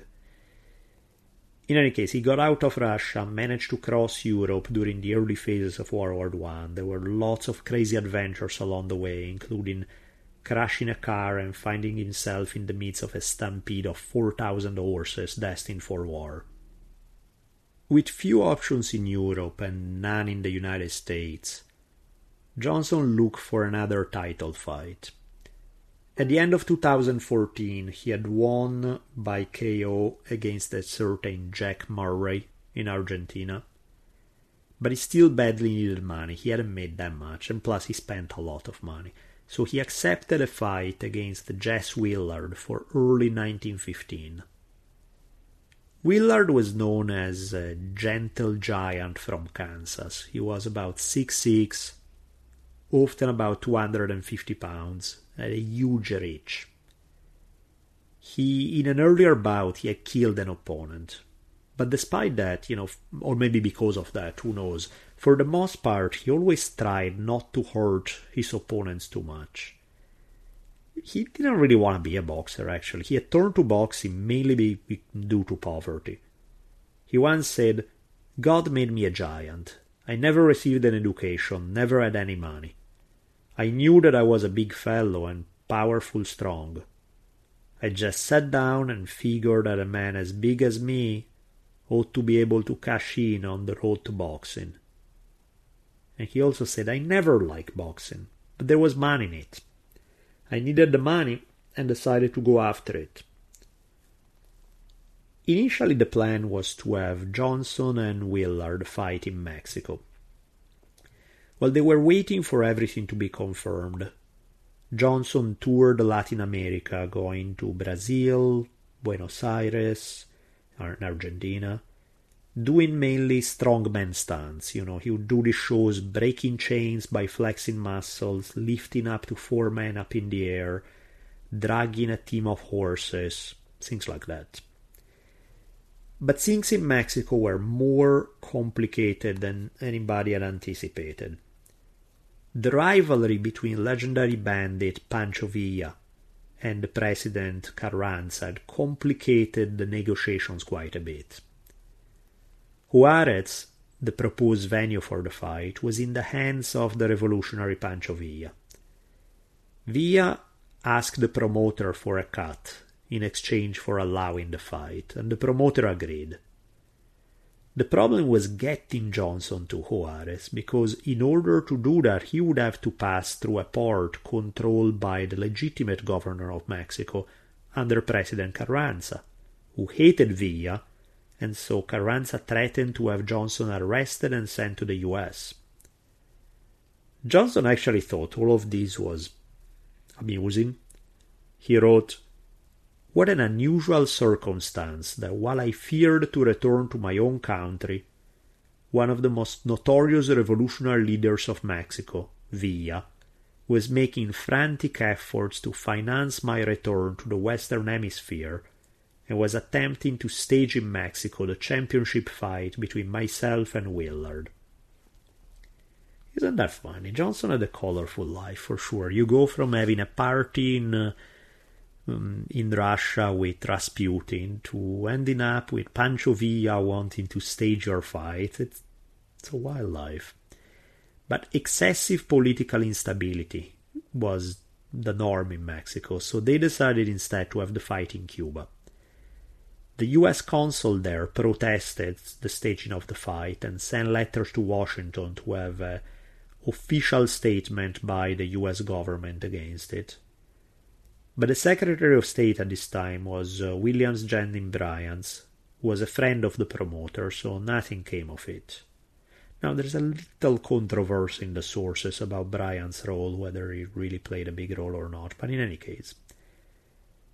In exchange for Johnson agreeing to the fight, the promoter had to use his contacts to negotiate with the government to see if Johnson could be allowed back in the United States, pay a fine but no jail time. But the very day after his agents approached federal officials about it, on February 18, 1915, the film Birth of a Nation was screened at the White House. The movie portrayed the KKK as heroes and blacks in horrible ways. So at the White House you had President Wilson, his cabinet, and the Supreme Court all watching the movie, and they all loved it. The Chief Justice of the Supreme Court at this time had ridden with the KKK. And Birth of a Nation would become the top movie in the US and would lead to an actual rebirth of the KKK. So clearly the cultural climate in the US was not such as to be particularly friendly to a man like Jack Johnson. So in April of 1915, the fight took place in Cuba. Johnson didn't really train a whole lot for the fight. He had been in the habit of doing that lately. He was kind of partying it up too much, as champions are known to do, and not putting in enough work. During the fight, around the ring, there were guards with guns and machetes. So that's another wild match right there. You're like, while you climb into the ring to fight, you have these guys with machetes and guns all around the ring to keep the crowd under control. So Johnson was neither well-trained or conditioned, very far from the shape he had been in when he had defeated Jeffries. On top of that, Willard was much bigger and 10 years younger. Johnson at this time was 37 years old. The temperature was 105 Fahrenheit. Really, really hot. In the early going, Johnson was able to crack Willard hard. And he commented in his usual hilarious fashion, "I devoutly hope I didn't happen to hurt you, Jess." For the first 8 rounds, Johnson dominated. But his usually great stamina started going away. Problem was that this was not a 12-round fight or a 15-round fight. This was scheduled for 45 rounds. Talk about brutal. He nearly finished Willard in the 16th round with his trademark uppercut. So for the first 16, if the first 8 he outright dominated, the next 8 he's still winning decisively. He won almost every round. The problem was that by round 20 he was tired and Willard was not. In a 20-round fight, Johnson would have won a comfortable decision. But fatigue was about to turn the bout around. During the break-off for the 25th round, Johnson sent a message to Lucille, who was sitting at ringside, to walk out. Some people say that Johnson knew he was done and didn't want her to see the end. Other people say that Johnson had sold the fight. The rumor is that the promoter had told him that if he lost the fight, his conviction would be dropped. Other people say that he was simply past his prime. Johnson was visibly tired and clearly not ready to last 45 rounds. He had dominated the first 20, but he was done. He defeated himself due to not training hard enough. So by round 26, Willard dropped Johnson. While on the floor, Johnson shielded his eyes from the sun, showing that he was not KO'd, and these led to all sorts of conspiracy theories using these to say he was fine and he threw the fight. Now, he certainly wasn't unconscious, that much is clear, but he was probably far from fine. Initially after the defeat, Johnson said, "Willard was too much for me. I just didn't have it." But later he said he threw the fight. Now, maybe it's true, maybe it's likely that's just Johnson making up an excuse for the loss. Boxers threw fights all the time, and some people thought it would be better to be accused of having thrown a fight than of actually having lost it. Personally, I don't think he threw the fight. He had telegraphed his friends telling him to bet on him. That's not the action of someone about to throw a fight. I think he just lost. Willard said it best. He said, "If he was going to throw the fight, I wish he had done it sooner. He was hotter than hell out there." Johnson had reigned as the top heavyweight for 7 years, and for the next several years no other black fighter would be allowed to fight for any title, and it would be 15 years before one would be allowed to fight for the heavyweight title. So, after 7 years, he had lost his crown. Johnson went to England with Lucille, punched his theatrical manager in a dispute over money, and was kicked out of the country, possibly because of a pro-German speech that he delivered while drunk. Not a good idea in the middle of World War I. He was attacked in the streets by unknown assailants, but he defended himself well, even though he was outnumbered, and he ended up receiving the help of a couple of cops who also helped him. For a while he traveled to Spain and had a few fights against lesser boxers, and he dominated them all. Among them was the poet Arthur Craven, who was inspired by the works of Rimbaud and Baudelaire. He made some money wrestling bouts, acting. He offered to fight in World War I in exchange for a pardon, but he was not allowed. One of the stories that Johnson tells is that the American embassy in Spain accepted to have him help stop German submarine crews from taking cargoes and supplies from supporters in Spain. This at least is what Johnson says. And supposedly he fought and knocked out a guy trying to stab him with a knife during one of these operations, stopping German submarine crews from landing in Spain. Now, very possible that this is a made-up story. Possible that it's real. Who knows? In any case. One thing that he did do is he tried his hand at bullfighting for a little bit. But none of these things were paying enough to keep his lifestyle afloat. In the meantime, his mom had died in Chicago, and he was really bummed out about not being able to attend the funeral. He again started drinking heavy at this time and moved to Mexico. He had continued having a few fights over there and crushed all the low-level opponents. He was way past his prime, but not so past his prime that he couldn't deal with lower-level fighters. In Mexico they treated him well, since there was at this time political tension between Mexico and the United States, so they were only too happy to treat well someone who was hated in the US. In one occasion, when an American restaurant owner in Mexico City refused to serve Johnson returned with some top Mexican generals a few minutes later, and the generals told the restaurant owner that Mexico was not a whites-only country and he couldn't discriminate there. so they forced him to apologize and served them anyway.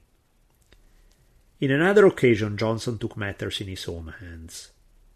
In a restaurant, some visiting American businessmen made racist jokes loud enough to make sure he would hear them. Without even opening his mouth to protest, Johnson landed an uppercut on the loudest of them, separating him from consciousness. This guy, after he woke up from the knockout, later tried to sue Johnson, but Mexican authorities laughed at him, saying that Johnson had done what any self-respecting man would have done in the face of such insults. To make a little money, Johnson opened a saloon in Tijuana and was protected by the Mexican government at this time. He even became he became friends with that President Carranza I mentioned earlier. And Carranza supposedly said about Johnson, "You're a man of experience, Mr. Johnson, and you have met all sorts of people.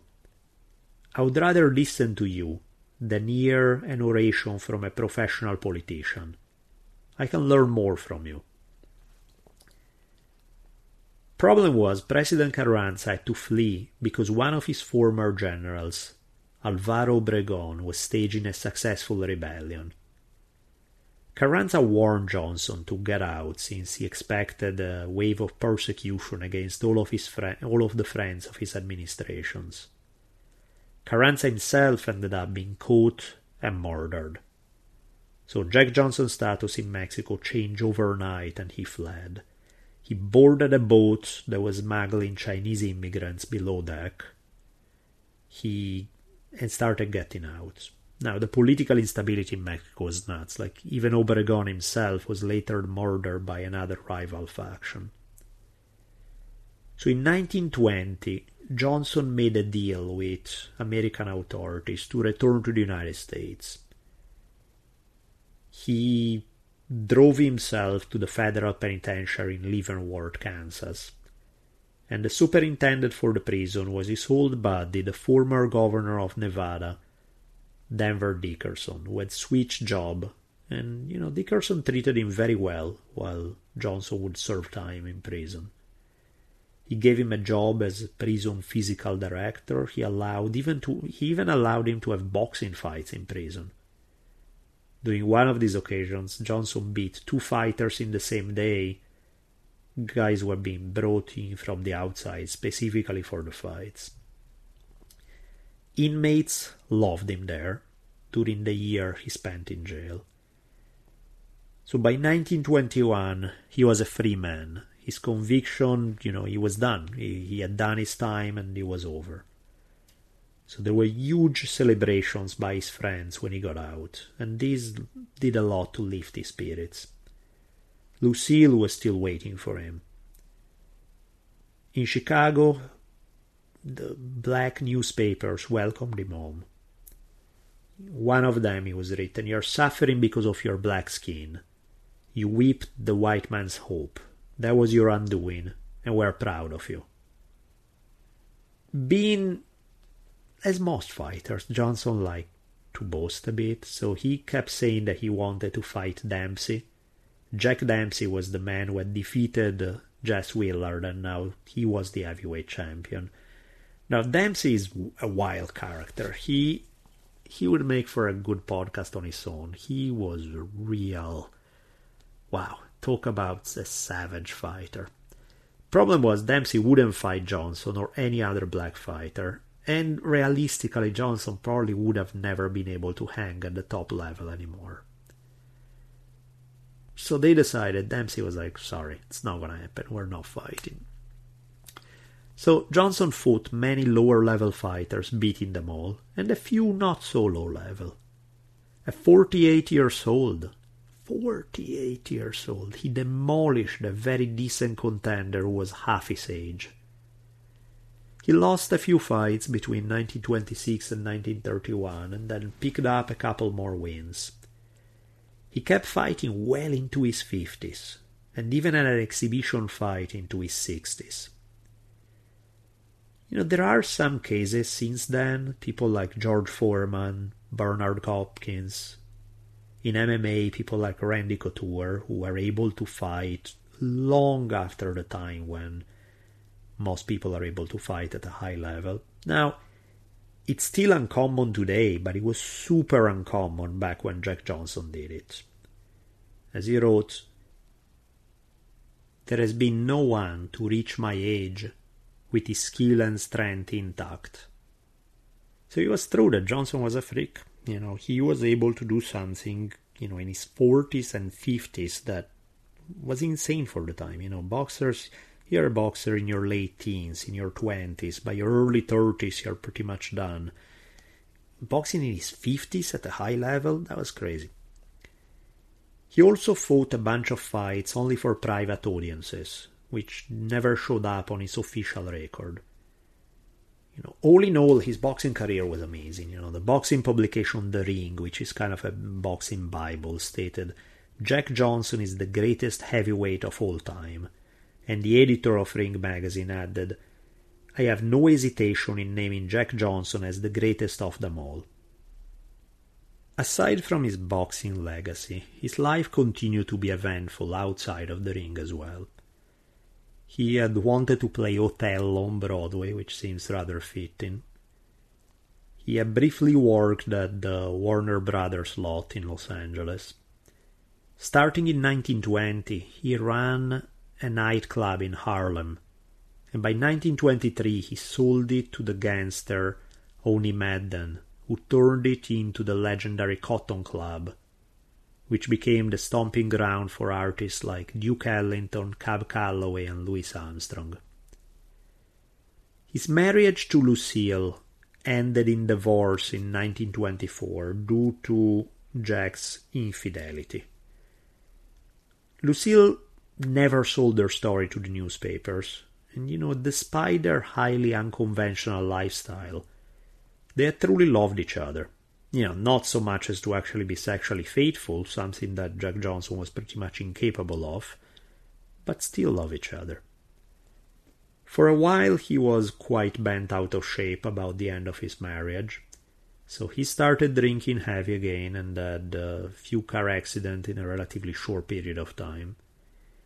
He remarried the following year with another white wife number 3, who would remain with him for the rest of his life, the recently divorced Irene Marie Pinault. I'm completely taking a guess on how to pronounce the name, by the way. I have no idea. He met her at the races, which seemed to be the main place where Jack would meet non-sex workers. And this was another lady who clearly loved him a lot. She had said, "Regardless of the many promises I had made myself to stay away from a second marriage for quite some time, because of the bitterness and unhappiness of my first venture, I now knew that nothing could have kept me from marrying Jack Johnson at the earliest possible moment. To any of the people who might be a bit skeptical about marrying a man of a different race, let me say that there could not be a man of any race in the world more worthy of being loved than is my husband." So that worked out. Good for him. Johnson also opened a gym, trained some boxers, sold whiskey. He did all sorts of things. The next major black heavyweight champion to become, first to become a champion, but before that even just to become a highly respected contender, was Joe Louis. Joe Louis had to cast himself into kind of the opposite of Jack Johnson, the anti-Jack Johnson, in order not to be lynched and be allowed to fight without attracting the same hatred that Johnson had attracted. So Joe Louis' managers turned down Jack Johnson's offers to train Louis. Johnson was very insulted by this, so he told the newspaper that he believed that Max Schmeling would beat Louis and told everyone how it could be done. And curiously enough, Louis' German opponent did exactly as Johnson had said. Jess Willard said this of Johnson. He said, "On the form he showed at 37 when I fought him, he could have handled Joe Louis and Billy Conn simultaneously." Some people thought that, Johnson had been way superior to Joe Louis.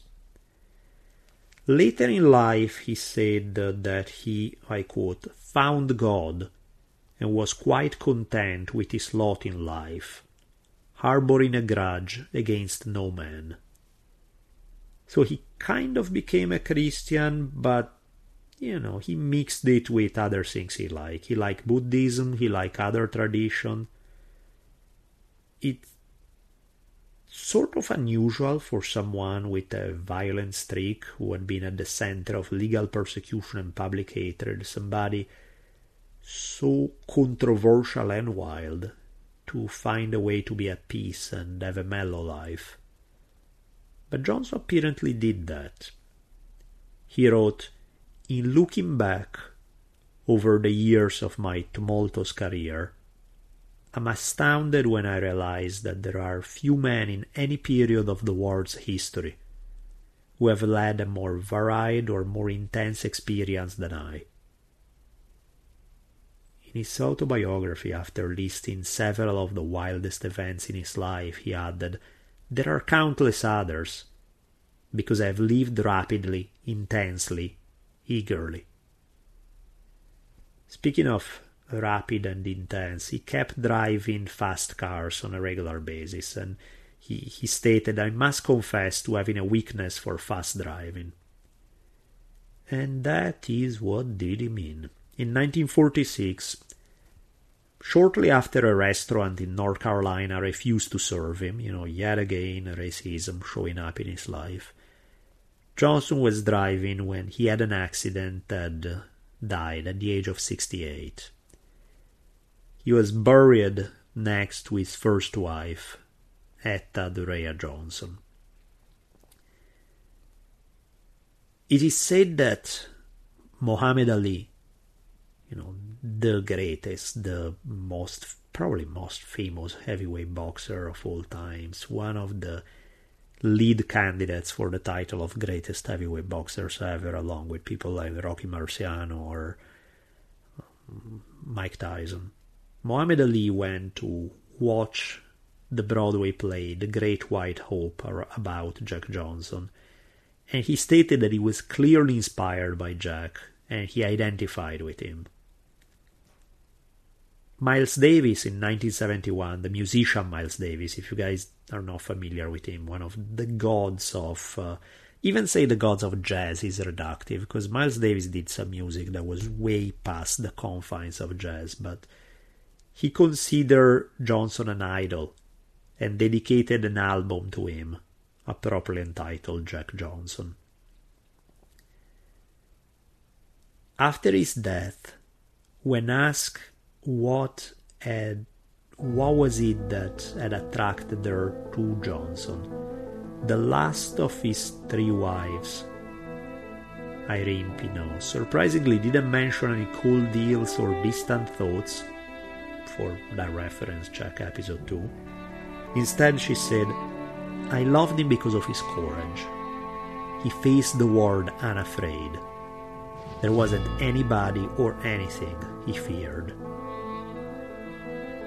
And commenting about his own life, shortly before dying, Johnson had told the reporter, "Just remember, whatever you write about me, that I was a man."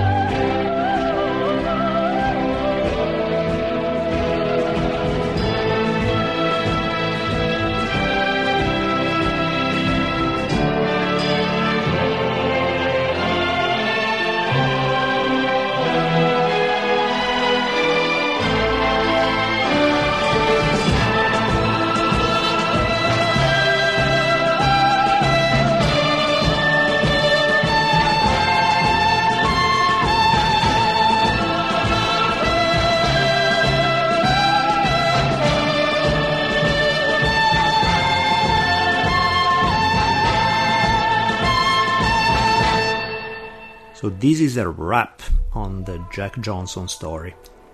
A new episode will be coming to you sooner than you expect, thanks to Blue Apron, because these guys have asked me to produce a few extra this year. So, in about 2 to 3 weeks, I think you'll have a new story awaiting you. A new History on Fire episode will be in. Now, let me say thank you to a few folks, starting with a listener. Big thank you to Mark Blanchett, or I'm taking a complete wild guess on the last name, I have no idea how to pronounce it. Thank you so much for sponsoring History on Fire on Patreon at the $50 level.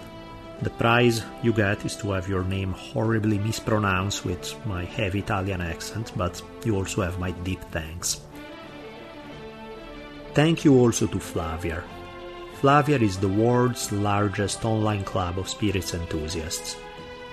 What they do is every quarter members receive a complimentary themed tasting box of spirits. So the way it works is that you get to try a bunch of different spirits every quarter, see if any of them hits you the right way, where there's one that you really particularly like, and then if you like it, then you can order a full bottle. So really can't go wrong. You get to try before you commit to buying a bottle.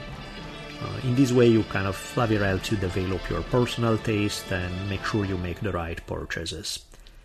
So, having said that, these guys also have, they do private bottlings, they give access to the vault every so often, which means access to their extremely rare and hard to find spirits that they have assembled to make it available to members only. These guys usually have a long waiting list, but they have arranged priority access for History on Fire listeners. So please go to flaviar.com/exclusive and use the coupon code HISTORY.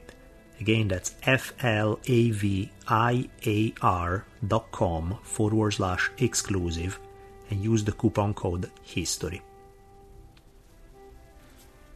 Also a big thank you to Vincero, our new sponsor for this episode. These guys produce high-quality watches for affordable prices. So if you're in the market for a watch but you don't want to spend crazy money, you can do no better than check these guys out. They have over 5,000 5-star reviews, they offer free first-class shipping, and they have a 2-year warranty on their products. So if you want to check their amazing collection, visit getthewatch.net. Again, that's getthewatch.net. And if you use the promo code HISTORY, you will receive 15% off your very own Vincero watch. So go to getthewatch.net and use the code HISTORY. You have heard me mention the podcast How It Began, A History of the Modern World by Brad Harris. As I mentioned in the past, Brad holds a PhD in the history of science and technology from Stanford, and he had decided to start this podcast that basically covers the most important scientific, technological, and cultural advancements in the history of humanity. So, you know the drill with podcasts, they are free. You don't even have to commit money to check if you like something, so give Brad's work a listen, check it out, see if it's to your liking. You can subscribe on Apple Podcast or anywhere else you happen to listen, or check out his website at howitbegan.com. While we are at it, big huge thank you to Blue Apron. You have heard me mention just a few minutes ago how it's thanks to Blue Apron that this year in 2018 you're gonna be getting more episodes than I had anticipated releasing. So Blue Apron's got 2 great things going for them right there. They sponsor History on Fire and basically giving you guys a bunch of free episodes that I wasn't really planning to do otherwise. And on top of it, they make amazing food and they deliver it right to your door. That's not a bad deal, is it? And I can vouch for the high quality of the food. I've been eating it religiously for the last year plus. Excellent quality, excellent variety. Check them out. You can take advantage of the offer that Blue Apron is making to History on Fire listeners. They will take $30 off your first dinner if you visit blueapron.com/onfire. So check out this week's menu and get your $30 off with free shipping at blueapron.com/onfire. Blue Apron, a better way to cook. One of the companies that have been with me from day one is Datsusara. These guys have the best hemp gear out there. They produce bags, whether backpacks or computer bags or travel bags. They produce, like I'm wearing right now a Datsusara hoodie. That's awesome. I love this thing. I'm just wearing it non-stop. They make all sorts of things made of hemp. They have, I can't remember if they just released it or they're about to release this line of gear for dogs. So leashes and harness, all made of hemp. Lots of great products there, so check them out at dsgear.com. Again, the letter D, the letter S, the word gear.com. And speaking of companies that have had my back for a long time now, check out onnit.com/history. That's onnit.com/history. These guys it's hard to say one thing that they make, because they make so many good products and not all under the same category. They make supplements, they make health foods, they sell fitness equipment, clothing, all sort of great stuff. Among their health foods, I really like the protein bars they sell. I really like the MCT oil. It's very special, high quality oil. They sell protein powders that are very good. And this is just, I can go on the list and it would take me forever to go through all their products. So I'm just mentioning a few things here and there. Easiest thing you can do is just go check them out for yourself at onnit.com/history and see if there's something that in their catalog that you can make use of. Having said all this, I will now just leave you until the next time, wishing you a very good day.